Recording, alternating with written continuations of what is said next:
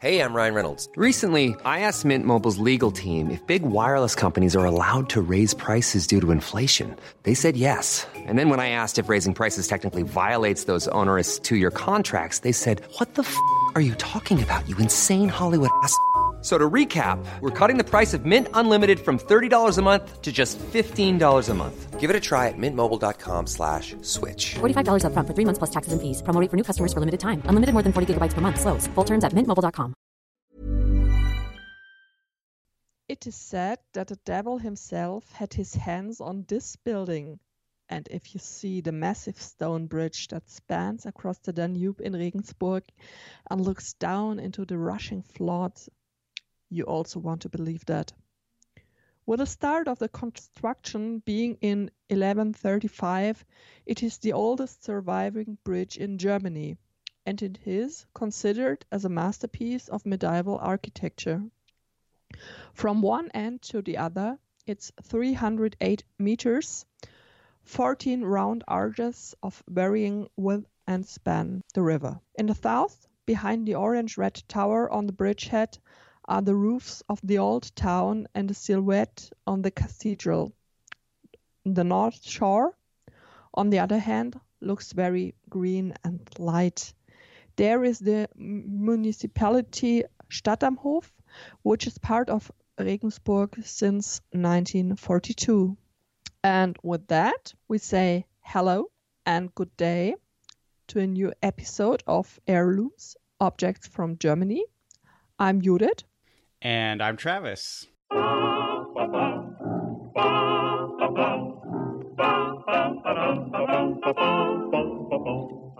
Lied geht die Welt, ein Lied, das euch gefällt. Die Melodie erreicht die Sterne, jeder von uns hört sie so gerne, voll Liebe. But before we get to the stone bridge in Regensburg, where Judith lives, and I've been several times, we did have a podcaster write in an audio postcard for something we've been asking for in German, German Twitter, to tell us a story in English if you're from some place that has a story. And we just covered Supplinburg and the Supplinburger emperor that came from there. And it turns out one of our fellow podcasters who we've also worked with before, Judith and myself, she comes from that area. So we'll let Claudia tell us about Supplinburg for a couple minutes here, and then back to Regensburg. Hi there, this is Claudia from the Vienna Writers Podcast, also from the Data Security and Privacy Podcast, and quite new one, the Desperate House Hackers. First thing, thank you guys very, very much for the great History of Germany podcast. Judith and you, it's really, really wonderful to hear all those stories about things we had in history. Actually, I do know Supplinburg. I have been there once. I'm from the area. It's like, I don't know how many kilometers, but it's not that far. I'm from a small village right in the middle of Hildesheim, Goslar, Braunschweig. Göttingen isn't that far, and Hanover, it's like 50 kilometers from where my parents still live. It's a very small village, like 800 people in a region called Vorharz. This is the Harz Mountains. Actually, from where my parents live, I can see the Brocken, more or less big mountain. For Austrian people, it's like, not a big mountain at all. As I said, Vienna Writers Podcast, I'm living in Vienna now, but I come from that small village up in northern Germany. And the village is like over 1,000 years old. It's from 800 something. And we have 7 wells in the village. So 7 places where water comes out of the soil actually. And this is how the village was also called. There are 2 theories of calling the village. It's called Badikenstedt. One theory has to do with frogs, like the Patiken, which is the Pladuch. what is the English word for Plattdeutsch actually? Help! The Plattdeutsch word for frogs. And the other one is Badgenstede, from bathing place. Yeah, as I said, it's from 800 something, and it's a very, very nice village, at the foot of the Harz Mountains, and I really like the area. You will actually see it when you come to Potsdok. Hildesheim is not that far from there. I went to school in Hildesheim, and Hildesheim is also a very beautiful city. They made a lot of it after the war because it was very, very much bombed down at the end of the war, actually, from British and Canadian planes going there. And as far as I remember my history lessons, they actually wanted to hit Hanover, but they didn't. And so the first part of the planes flew with exploding bombs, and the next ones flew with fire bombs. And they broke all those medieval houses that were there in Hildesheim. When they flew with the fire bombs afterwards, the fire bombs had much more to catch and destroyed most of the city. So when I went there to school in the 1990s in Hildesheim, there were lots of 1950s, 1960s buildings. Actually, in the 90s and early 2000s, they tried to restore the medieval part of the city. Parts of it, the marketplace, and parts of the shopping zone. Probably will have a chance to go there, and it can show you a bit of it. It's I love it there, and my first book series plays there in a small chocolatery and coffee roastery that's actually placed in Hildesheim in a restored Fachwerkhaus. What's it? Timber building? Oh, help me out, please. Yep, a timber frame house, or we might even just call it a Fachwerkhaus, or more commonly, that German style.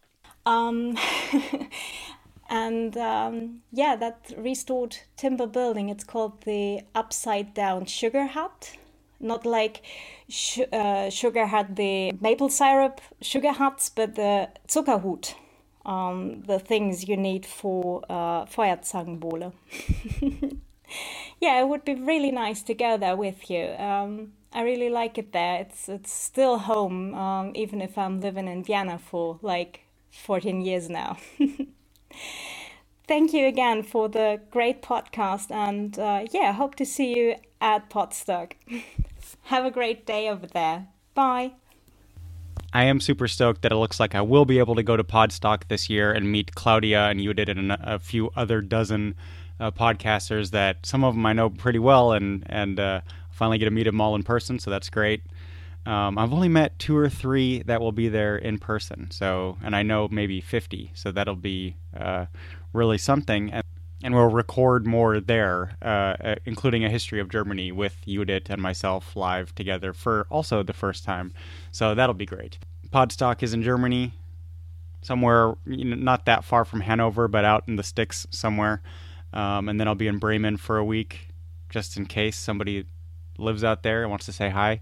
But now, back to the Stone Bridge in Regensburg. At its construction, the Stone Bridge was the only bridge on the Danube between Ulm and Vienna, which are several hundred miles from each other. In Regensburg itself, it was the only bridge across the Danube for 800 years.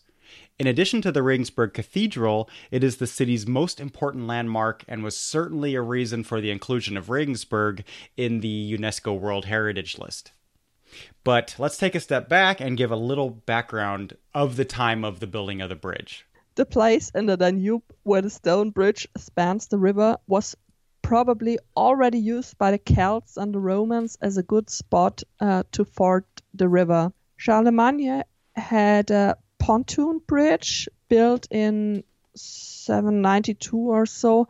According to other sources, a wooden bridge that did not last that long because the current and the weather continued to tear up the structure. There are no records of who was the client or now unknown master bridge builder. Potential patrons could have been the merchants of Regensburg or the Bavarian Duke Henry X, Henry the Proud, as he is also called, or the first Hohenstaufen king Conrad III, the subject of our last episode, I think. Mm-hmm. Yeah. And why such a huge project, over 300 meters? Quite simply, even though you may not be able to imagine it today, Regensburg was one of the wealthiest cities in the 12th century. I say that because it's not a big, huge city today, but with about 12,000 inhabitants, at the time it was the second largest metropolis of the empire after Cologne. With her extensive palatinate, like the kind of royal residence. She was one of the important places in the empire and a center of the Bavarian dukes. Regensburg owned its wealth to trade, kind of like the maybe rival Nuremberg, which is in a just in a different part of Franconia. But they manufactured fabrics and textiles, cloth, and but also had like fruits and spices that were traded, and wine that came all the way from like Venice, Constantinople. And this was all traded here, as well as raw materials coming from the east, like Hungary, or all the way from Russia. We already mentioned briefly that in 1135, when the construction of the present bridge was started, there was a reason for this. The summer was particularly dry, and the water level of the Danube was thus pretty low. Yes, for the construction workers, this started a race against time. The builders began quickly with the constructions of dams made of oat planks, with which kept the water away from the construction site in the middle of the riverbed. The bridge piers are made of cast-walled masonry surrounded by carved and carefully set blocks of regional green sandstone. Inside, the piers were filled with rubble. In order to protect the pillars from the violence of the water masses, so-called sanctuaries, small stone islets were built around it. An ideal place for mills and craftsmen of all kinds who took advantage of the river's water power to, for example, walk wool or grind knives. Yeah, it became an industrial... That's really interesting. I don't want to bring up the Charles Bridge in Prague, but I know much more about it. And it was built like 200 years later, but it's exactly the same idea. It's a stone bridge with arches, and it was flooded. It was, flooded many, many times, completely flooded with water going over the bridge, and it was fine. It's super solid. And it also has, if you look down, the same in Regensburg, then you can see like they built little islands or some little pillars or something to protect the actual stones from the bridge itself. So like if a log comes down the river, it'll hit the island, not the bridge. Yes. That's hard to, but you can still get through on a boat. Like in Prague, I've been on, maybe Regensburg too, I don't remember. But on those paddle boats where you pedal like a bicycle, and you can go under the Charles Bridge, and it's just really cool. And in Prague, there's tourists, and you like yell at them. It's fun. You can be drunk. No, there are no Regensburg? I don't know. No, right? No. Weird. There are a lot of big ships for tourists. Yeah, in Prague also, and they're separated. There's like a line where it's like, don't go there, you'll get killed. Oh, awesome. Yeah, no, but we don't okay, have this in Regensburg. Oh yeah, because A lot of- it's neat to go under the bridge, and you know, in Prague there's like millions of tourists. So it's like the Charles Bridge is just covered with people, and they're you yell at them and they yell at you, and you have to watch out they don't spit on you or something. But it's from the river you notice how big the bridge is. If you're on the bridge, it's the smallest bridge in the city, kind of. But underneath it, you're like, wow, this was a major construction, and it's 5 stories tall or whatever it is. Incidentally, construction was not just right in the middle of the Danube. It follows the underground conditions and takes into account the flow pattern. The pillars are unevenly thick and differently oriented.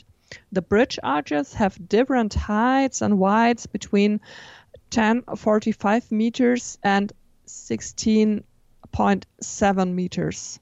Yeah, really. Going with nature, kind of. Yes. That's really cool. Yeah. But if you stand at the Danube and look over to the bridge, you don't really see it because it's so natural. Yeah, I'm wondering. Yeah, because to me, it seems like the Charles Bridge is all exactly the same. But now I'm like, I wonder if I just didn't notice. Maybe. But yeah, interesting.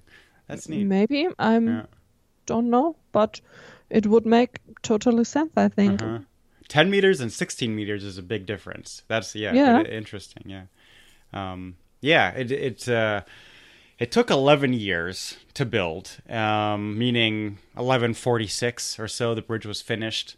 In fact, 11 years, even today's planners can kind of learn something from this. Like it's just masonry. It's before modern concrete in the High Middle Ages. So the masons and the stone cutters original office that they used still exists today. Today, it's known to Regensburgers and tourists, I suppose, as the historic Wurstküche.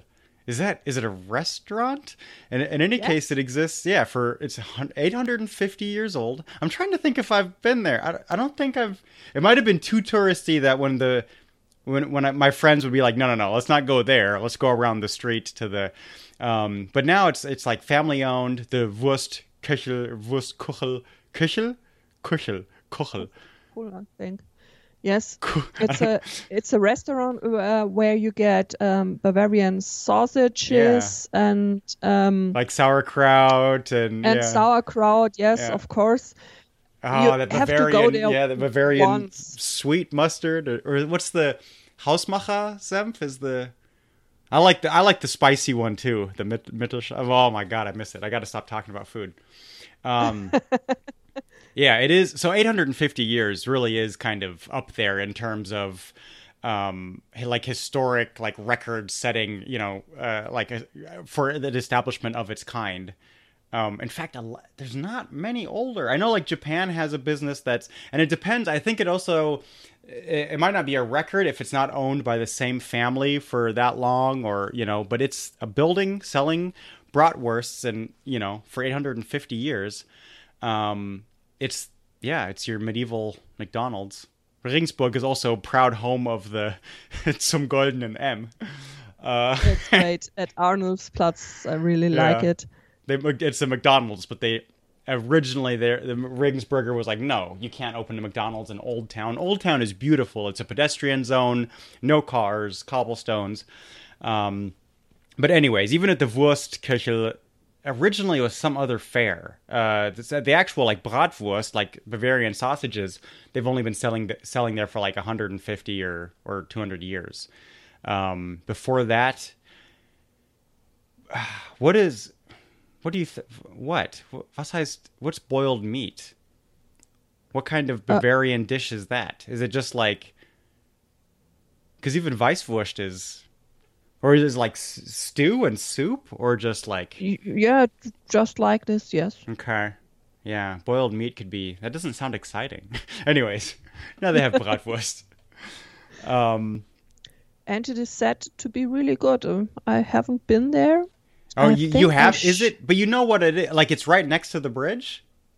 Yeah, it's a few meters to the bridge, right? Yeah. At the Danube, yes. Is it a big like tourist trap? Like if you go there, you can speak English because it's all the Americans saying like, one bratwurst, please, bitte. If you go there, you can speak English, but you can also speak German because it's a thing in It is a Regensburg. traditional. Okay. If you live there, you should have been there once, tourist or not. Cool. Yeah. So I don't like touristy place means nothing. It can be really, really good and touristy. What I don't like is I don't want to wait in lines for food. And you'll never see me, unless I'm starving and it's the only place in town at a train station, you'll never see me wait in line for a currywurst or brat. Like, it's just not going to happen. I'll go around the corner and get a different one or get a slice of pizza or something. From this culinary trip, let's kind of get back to the historic events because seriously, it's almost lunchtime and I'm starting to get hungry here. So talk about stones, or no? Right. Some rocks. Yeah, nothing to eat, even with mustard. Rocks with mustard. See, I don't know if this was the Charles Bridge. Again, I think we did an episode on the Charles Bridge on Bohemican, me and Pete.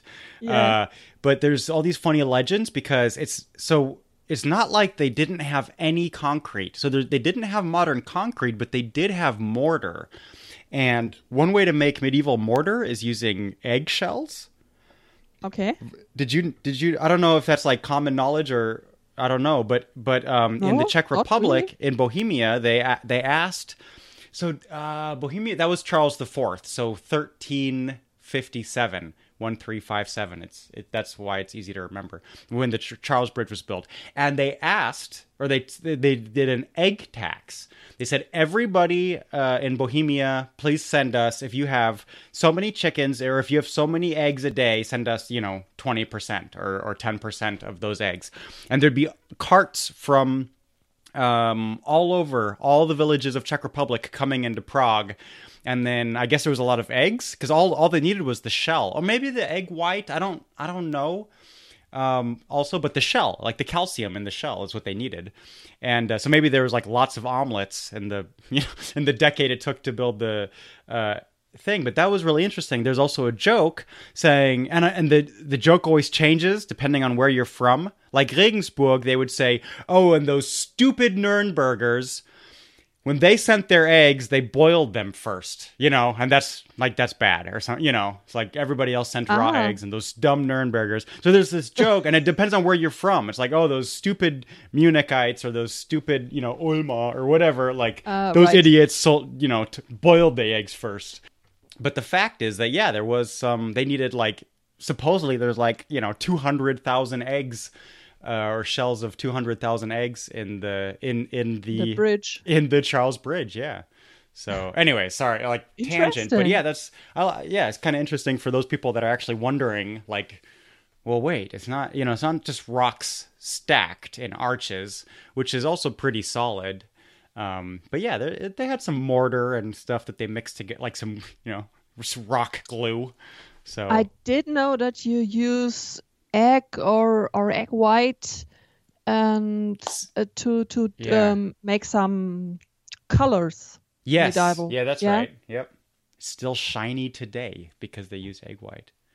But I think also if you made a cathedral, so in this time it's when the Gothic era, Gothic architecture is coming. I believe the eggshell thing is the same mortar that you would see in the Regensburger Dome and the Notre Dame in Paris, and it was a thing, I guess. Yeah. Would make absolutely sense, yes. Yes, if you got some chickens, you can make a stone bridge.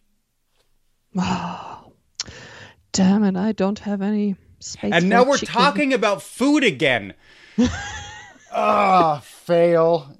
God, I must be getting hungry. No, anyways, yeah. Okay.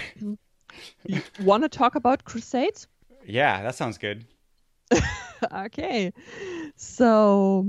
Falafels. Oh, damn it. Okay, so I'll shut up. Yeah. In 1147, Conrad III set off from Regensburg. We talked about this in the last episode. Yeah. For the Second Crusade.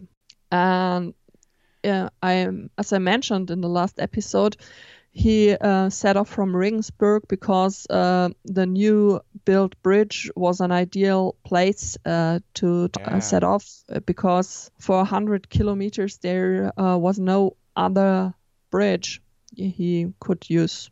And I guess that really did open up trade from like east to west. We said like Hungary and Russia. But yeah, if it's hundreds of miles, I mean, so you can cross, I mean, you can, there's boats, boats exist. But of course, yeah, if there's a bridge, you can, so Munich was founded around a bridge, 200 years later, 13, whatever. Because it was a bridge on the Isar, and at first it was like a monastery, and they, some merchants built a bridge, and it was a toll bridge. You had to, pay a couple of pfennigs or whatever it was, to cross the bridge.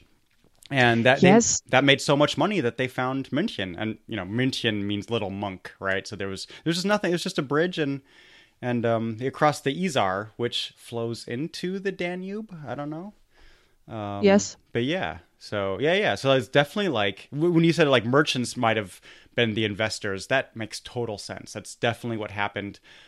Prague, for instance, I said it was the emperor.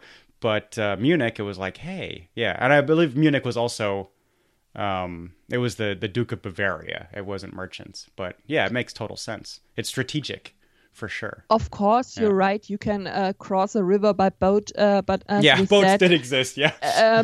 Boats did exist, but Conrad was on his way to Jerusalem with about 20,000 guys. Mm-hmm. Yeah, and if you take them all over by boat, it would last a little longer. Bridge, please. Especially because they can get some bratwurst and everything while they're there. Yeah, so that's perfect. It's a long way to Jerusalem. Yeah, take some sausage. It's good. Yeah, and in fact, this bridge has a nice story of like Crusaders setting off from it. It was in like 2 or 3 episodes we'll do Frederick I, Barbarossa. And he does the same thing in like 40 years later, May of 1189. Yeah. Towards for the Third Crusade. Now the thing about Regensburg is that we take it for granted. Same with the Charles Bridge, is that it's 800 years old. It's super solid. But this exact same story in the Rhône Bridge in Lyon, in France. Collapsed under the joint like English-French strain of the Crusade, which is crazy. I never heard of that before. That's like a bad omen because you're on a religious mission. But yeah, anyways, Barbarossa liked this bridge being there, and he gave it some like special rights. It's said that the bridge itself was managed by its own bridge master. Oh, they didn't have to pay taxes or tariffs or anything to the emperor, right? Yeah. Okay. Yeah. Interesting. Yeah, that's a pretty big privilege. Sigillum gloriosi. What is that? Seal of the glorious bridge. Ratipone. Okay. The bridge had his own seal to seal contracts or official documents, which makes clear that the bridge was very important, even a very short time after its construction. That is, considering it's in a city with a dome, like a cathedral, that's weird. Yeah. That's crazy. Okay, yeah. It's a very interesting fact I found. Yeah, so definitely, like, it's hard to overstate the like metropolitan nature of. So again, just as a reminder, this made Regensburg like the second biggest kind of city for a while. King Philip of Swabia, who's just they're to the west of Bavaria, who's also the son of King Barbarossa. He promoted the city even further, and in gratitude of this, of him raising the status of the city further. They built a sculpture, like statues of him, the son of Barbarossa, and his wife Irene on the bridge towers. If you visit the historical museum, you can still see it there today. Those are the originals or replicas? I guess they had some originals. Yeah, in the museum. Yeah. Prague, the originals are in a museum. There's statues all over the Charles Bridge. The originals are in a museum, and the ones you see on the bridge are actually replicas. Tourists don't know that. Yeah, and Regensburg was one of the free imperial cities in the 13th century. That's part of the the emperor granted them their kind of. I'm always confused exactly what that means, to be honest. But it means they didn't have like Nuremberg. There was nobility of Franconia. But they had like two castles. There was one of the merchants because they were a free city. And then there was one of nobility, and they kind of competed. So the merchant class was very, very strong. That's one way to think of it. But even legally, like the emperor did grant them this the status of an imperial free city. The northern end of the bridge, there was like this bastion to protect that part of the city, and hospital grounds around that, and the state border, which I suppose was the Danube. So you'd have Bavaria on one side and this like duchy or later electorate on the other side. I always kind of wondered why Regensburg wasn't on both sides of the city. It's really more on one side, and there's but yeah, anyway, I mean, that kind of makes sense. Also, the Danube is huge. It's like a kilometer in width. So, but I guess, yeah, it was also like a legal, like a jurisdiction boundary too. The bridge was more than just a trade route and kind of border crossing. It, like we're trying to imply here, or, say, is that it quickly became like, people were drawn to it for all kinds of different reasons. And this, metropolitan vibe really did kind of spread. It was like the social epicenter. There was the Katharinen Hospital, those are the hospital grounds on the north side, which was a like pilgrimage inn, which, that's like very Lord of the Rings kind of, you're outside of the city walls, you're on the other side of the thing. So, but in fact, so the north side of the bridge had this like pilgrimage inn and the hospital, but it was also, the hospital probably has its own weird stories because the bridge was also the site of a lot of death.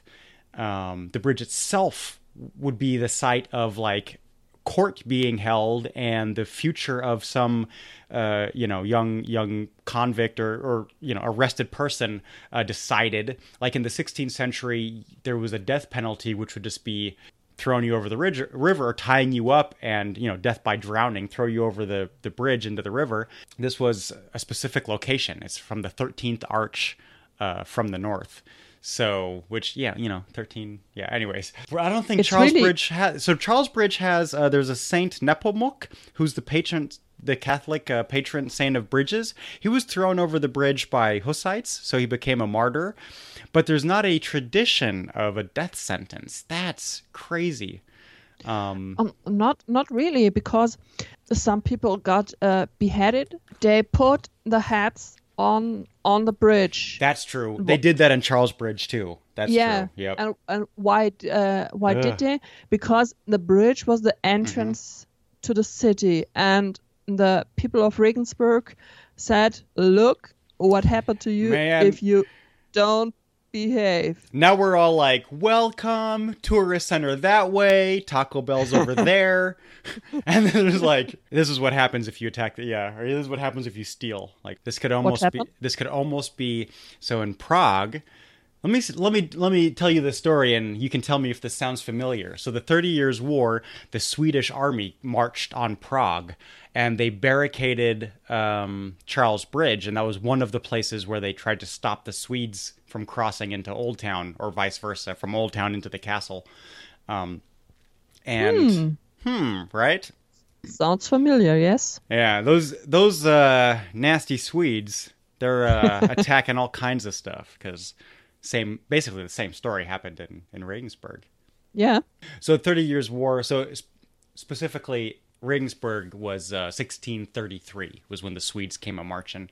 I'd have to look it up for Prague, but either a year or two later or earlier, I don't know. Yeah, it was in the 18th century when they widened the bridge to give more way for carriers and traffic to the city. they replaced the original thick side balustrades with thinner sandstone slabs. This is what you can even say today. The ground of the bridge is really massive, and you would think the balustrades would have been as thick as the ground is, but it's a lot thinner. Yeah. So February 1784, there was a devastating flood. The ice blast destroyed all the mills, grinding, polishing, hammer mills that settled below the bridge, and damaged the middle tower so much that it had to be demolished. Yeah, wow. That's crazy. Ice, too. Yeah, anything attached to it. But the bridge stood. That's amazing. Yeah. But anything attached to it, whoosh, gone. Yeah. It was also the site of further wars. French Bavarian troops, 1809. And that side, so the northern tower, was badly damaged and demolished a year later. Did they rebuild that? There's still a tower on all the sides, like in the middle, south, and north?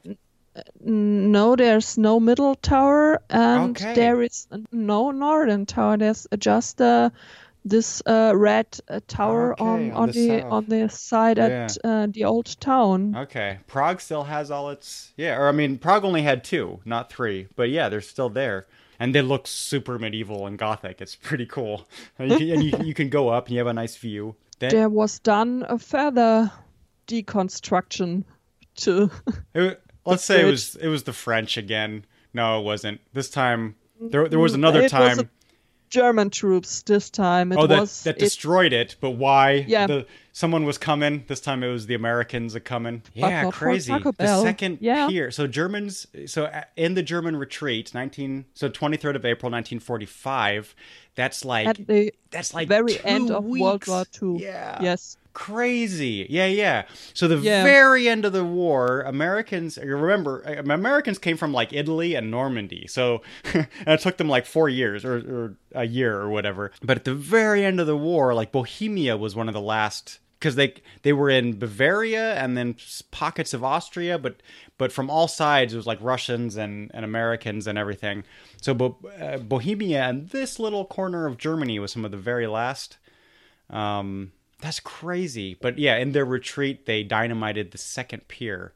So, trying to collapse like a couple of the arches. Yeah. That the Americans couldn't enter town. And today you're very welcome. Yeah. So the Americans built a temporary, just threw some wood planks over it the next winter. And it wasn't really repaired until 1967. So that happened. Yeah, really sad. At least the Americans didn't destroy it. I feel good about that. Anyways. But there's a lot more about this bridge. We're not done yet. So stay tuned. We'll be right back. If we have any sponsors this round, I'll try to cut that in right here. So stick around. And real quick, before we get back to it, I'll be in Germany in a month. And for that event, for I'll be in Podstock, and to see Judith and all that, we've created a couple of new designs and articles in our merch shop at podcastnicshop.com. That's a great way to support the show. Really, probably one of the best ways to support the show monetarily. And our books are there and everything. And other than that, our new show is called Past Access with Pete Coleman. You can see it on podcastnick.com. It's a YouTube show, and it's documentary quality, traveling through Dresden. Second one's Barcelona. The first episode's Dresden. And it's Pete showing us the cities and the history and, culture and all that stuff. So go check that out on podcastnick.com. All right, back to it. So we would be very happy about your feedback. What objects from German history are there that we should take a closer look at? On Twitter, you will find us at meet_Judith, and Travis is at podcastneck. Mm-hmm. Yeah. There's also at Germany Podcast and a few others, but yeah, those all work. In the 19th century, there was going a lot on this bridge.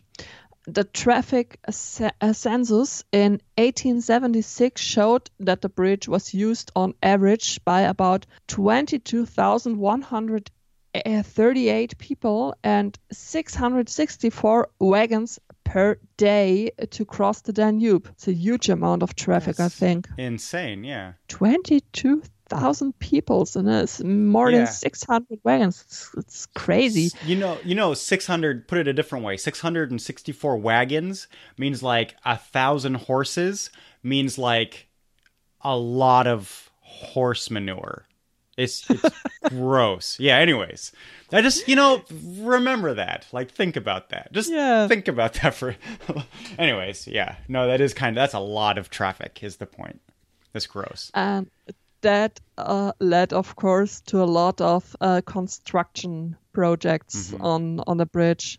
For the new tram, for example, the narrow bridge access through the only 3-meter wide pointed arch had to be widened. Very modern also. 1902? Yeah. That's one of the earlier, I would think that's one of the kind of earlier tram systems. I don't know exactly. I don't know the history of trams. Leave me alone. I don't know. But that does sound very... That sounds really early to me too, yeah. Because it's right around, electricity. Like those are electrical, I believe. So yeah, interesting. Electrical? I mean electric. Leave me alone. I'm tired. I really... It's electrical trains. Anyways, yeah. So we did mention that unfortunate event called World War II, where German troops blew it up, and then that was repaired in 1967. In the period of like the 50s, there were kind of these like temporary concrete slabs thrown up, and then in 1962 everything was kind of rearranged and reduced to the original, like the current size. Yes. All right, but here's the best of the podcast, because I love the legends of the... So when I was thinking, like when you're saying the 13th Arch is the site of, how they would execute people, the bridge is the guillotine of Regensburg. Like the bridge is how you kill people. That's, to me, that's like, oh, where are the ghost stories? Where's all the crazy stories of the, the last guy that was executed there and all this stuff?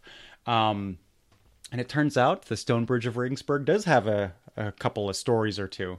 Oh, yes, it has a lot of stories. One I learned at a city tour, because there one way to put people to death was to put them in a cage, fabric. Oh, no, like a sack or a bag or something. Yeah, in a bag. And throw them in the river.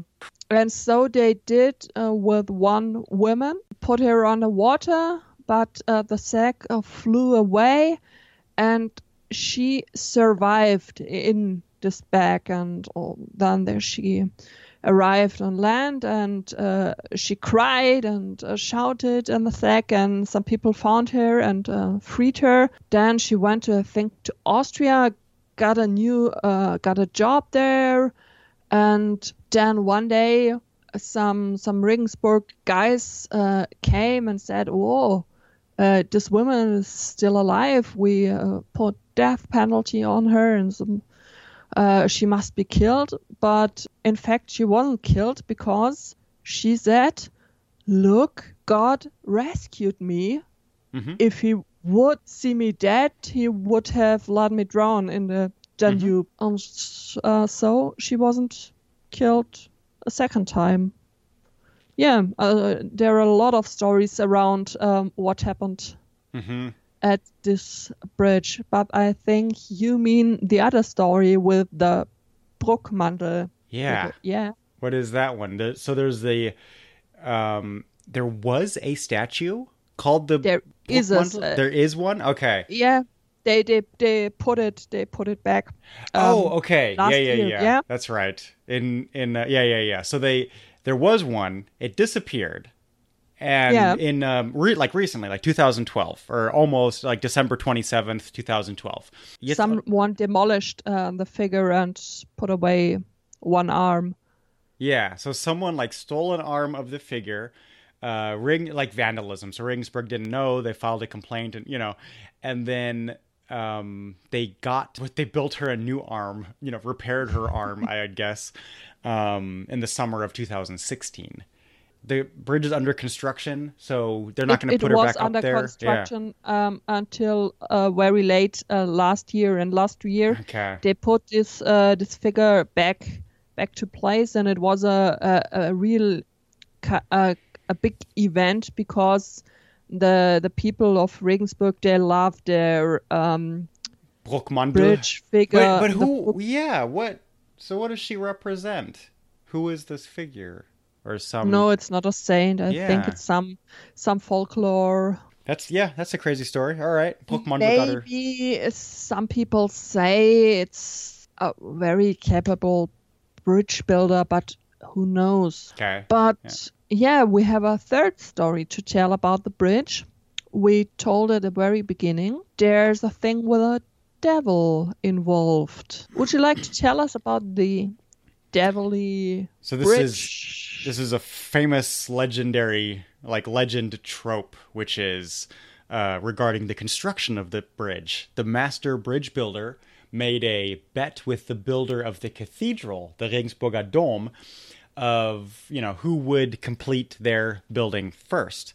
And the cathedral was kind of being done a lot faster, and the bridge builder, in his, despair of oh no, I'm falling behind, made a deal with the devil. This is there's the same story of half dozen different places in Prague and everything, but yes, it's a very famous kind of oh no, I'm not going to be able to do it, including the devil's Bible. It's oh no, I'm going to get killed if I don't finish this by morning. And so he starts praying, but instead of to God, he prays to the devil, and then the devil appears. Anyways, the devil the deal was he wanted to stand by his side when he got the first 3 souls to cross the bridge. When the builder agreed, then suddenly the bridge construction progressed very fast, and the bridge was indeed completed first.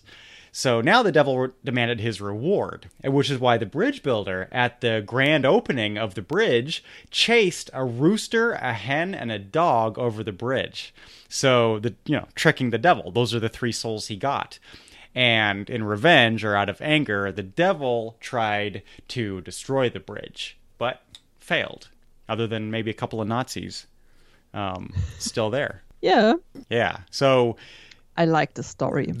I get there's still a bump or something, like there's some, there's something in the bridge where they say that's what, when the devil first tried to destroy it, he couldn't destroy it, but that's why there's a bump there or something. Yeah, that's just weird. Now, the cathedral was finished in 1273. We said the bridge was finished in 1147 or something like that. So it's a cute story, but actually the bridge was much faster, 100 years quicker. So definitely, probably not true. I like the story. I like the story. Yeah. I'm not saying the devil ain't real. I'm just saying the devil lives in Georgia. I don't know. Leave me alone. In Georgia? Yeah, really? What does the devil in Georgia? He fiddles. You don't know the song? There's a song, Devil Went Down to Georgia to whatever. I can't sing it, man, because we got too many American listeners that are going to laugh at me. Google the devil goes down to Georgia, or what is it called? Oh, okay. Yeah, something like that, yeah. Anyways, has nothing to do with the bridge. So No, but the devil, I think he does a lot of things, because there is a story about my hometown and the devil as well. Yeah? Yeah. What is it? The story goes old medieval time, and there was market day, and a woman was selling her apples on the market, and then the devil came his way. He wore a long coat and a hat to hide his horns. And then he went to this woman and said, "Oh, here, woman, I want an apple. I'm hungry." But she looked at his feet, and she saw that he had only one normal foot and one an animal's. Yeah, weird. Yeah? Yeah. Feet. And so she grabbed an onion and gave it to the devil. because he was so keen to have this apple. He bit in this onion and had this awful sharp taste in his mouth, and also like at his episode in Regensburg, he got very angry and he threw away the onion and went away, heading right to Stuttgart, because where I come from, this is not very far away from Stuttgart. It's about 20 kilometers, and he was never seen in my hometown again. And that's why the people of my hometown have like a name. They're called, it's Zwieblinger in German. Onioners? Onioners, yes. Onionites? Crazy. Okay. Yes. That's like the nickname of the Yeah, Zwieblinger? it's okay. It's the nickname of the people in my hometown, and that's because of this story. So you're at Zwieblinger, huh? All right. Yeah. All right. Crazy. And then, of course, obviously, the devil went to Stuttgart. And then he founded, Mercedes-Benz a couple centuries later. And otherwise, the only thing left to say, I think, is... do you know the story of the devil in the Frauenkirche in Munich? What did he do there? There's a footprint in... So if you walk in the Frauenkirche, which is the big, famous, two-towered church in Munich, it's on all the postcards. If you walk in the front door, one of the tiles on the floor has a footprint in it. And the legend is, and you'll also notice, of course, that if you walk around the church, it's very windy. Almost on all days, there's a healthy breeze going just around the church. And the thing is that when the church was built, the devil came in to look at it, and he got furious at the builders because there was no shadow at all, no shade for the devil to hide, only light. And every corner, light reached. It's a very bright church, whatever. And he demanded that the masons fix it or put a little nook in for him to hide. And they refused, of course. And so he got so mad, he stomped on the floor. That's where the footprint is, and left. And that's why it's windy to this day everywhere around. The fury of the devil. It is always windy, but that's just because, it's thin alleyways and stuff. But yeah, it's kind of neat. I love those stories, yeah. Yeah. And the devil is angry the whole time, I think. He's just always so furious, yeah. Yeah. Now, if you want to support the show again, remember, you can find us on Patreon. You can buy yourself a History of Germany hat. Even, I think what we're going to do is all the History of Germany and Arabic merch we sell, we'll give that money directly to Ahmad. So, there's a couple of History of Germany and Arabic hats and shirts and whatever out there. And History of Germany hoodies and everything, kind of for the first time and more. So we didn't really do this before because, I'm kind of worried about who buys my merch, but I think these are all pretty safe ones. So go treat yourself to a Pickelhaube hoodie or a History of Germany and Arabic hat or whatever. Cell phone cover. Just go take a look at podcastnicshop.com. Follow us on Facebook. There's a new Podcastnik Facebook page where just all the news from all the shows gets posted. But of course, there's History of Germany Facebook page, and again at Twitter at meet_Judith, at Travis J. Dow, at Germany Podcast, at Podcastnik. There's just a lot of them. But yeah. So we do monitor them all, and visit podcastnik.com to visit our other shows, see what else we do. There's a Podcastnik feed and new content there. There's new Bohemican stuff, and there's a whole new show called Past Access coming out very soon. By the time you hear this, it might already be out. So why don't you Google or check out podcastnik.com or check out Past Access on YouTube, which is interesting. What really cool. Is Past Access about? So I'm really excited about what I've seen so far. I've seen a couple of trailers that are not public yet, and it is so cool. So, quick note, Past Access is live now. There's already 2 episodes out, one on Dresden, one on Barcelona. Go check it out. It's live right now. We recorded this a while ago. It wasn't out yet. It just quality-wise, the reason it's taken Pete like years to even get this far is that it's video, There's also going to be an audio, but the main thing will be video on YouTube. And he goes to Stockholm, he travels, he goes to wherever. But remember, for people that know the show, Pete's in a wheelchair, so this is accessibility, accessible travel. And Pete's he was on the Paralympics like fencing team, or backup for the Paralympics fencing team. Like, he's traveled the world. He knows all the ins and outs of like every airport, from Charles de Gaulle to like Beijing and everything in between.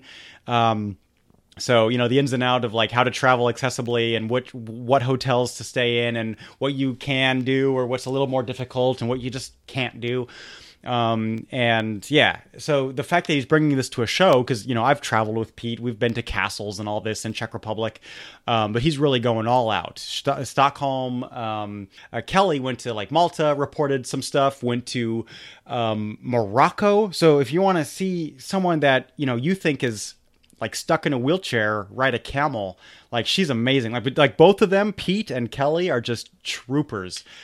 Pete goes to Germany, goes to, Friese and Amsterdam and all these places, and reports back in front of the camera, and shows us museums of like World War I, World War II museums in Belgium and France, and is turning all of this. He's a traveler. Like, Pete really travels, and he's turning all of this into a show. And yeah, so this is just really cool. This is a whole nother level of production. There's music and video, and it's just amazing, and it's a lot of work. So we're kind of working out how to like get a season 1 ready, and then take a break and travel some more, and then do a season 2, and hopefully, get some actual sponsors and actual, we'll send it to Netflix. Like, I don't, it's just like really, really cool. So stay tuned for that. Maybe it's already there, depending on when you hear this. So check out podcastnick.com for that, or check out Pete's, Pete Coleman on YouTube, or look for Bohemican or Past Access on YouTube. And news about all that stuff will definitely be on the Podcastnick Twitter feed, or the Podcastnick Facebook page. Everything we do will be on those 2 channels. So yeah, stay tuned for those. And that is Sounds podcast. pretty amazing. Yeah, and that is podcast NIK, just to make it just like Sputnik, but podcast. So Podcastnick. Wow, I'm exhausted from plugging my own crap. Yeah. So yeah, give us money. Give us 5-star reviews. I need to go eat lunch. I'm hungry. I wish I had a bratwurst and a whatever else we were talking about. Eggs. I need some onion. I'm gonna make some eggshell mortar and build a cathedral in my backyard. So Go I will for it. not. That'd be I was fun. gonna say, man, you guys obviously like Walla Walla sweet onions are so good. You can just take a bite like it's an apple. I guess. Really? Yeah. Oh, it's delicious. A hamburger with a Walla Walla sweet onion. Come here. Come to California, Judith. We got to go travel. Walla Walla is in Washington. Walla Walla, Washington. Walla Walla is it's an Indian tribe, I suppose. So, but yeah, anyways, come on, get over here. Bay Area, Oregon, Washington. I'll show you a Zwieblerin. What was it? Zwiebler. Walla Walla. Zwieblinga. Yeah, so Walla Wallaites are definitely Zwieblingas. Definitely. Great. Yeah. That's all I got. Okay. Now I got to go get some calories because I'm not going to make it. So, bye, folks. Tschüss. Guten Appetit. Tschüss. If you're me and about to eat. Können sich eine dicke Scheibe davon abschneiden. Ah, ja, okay, also was davon lernen, right? Ja. Richtig, genau. Ja, I'm like, what? Wie, die können sich ein Stückchen von abschneiden? Right. Ja. Klar, im Deutschen ist das logisch, ja. Alright.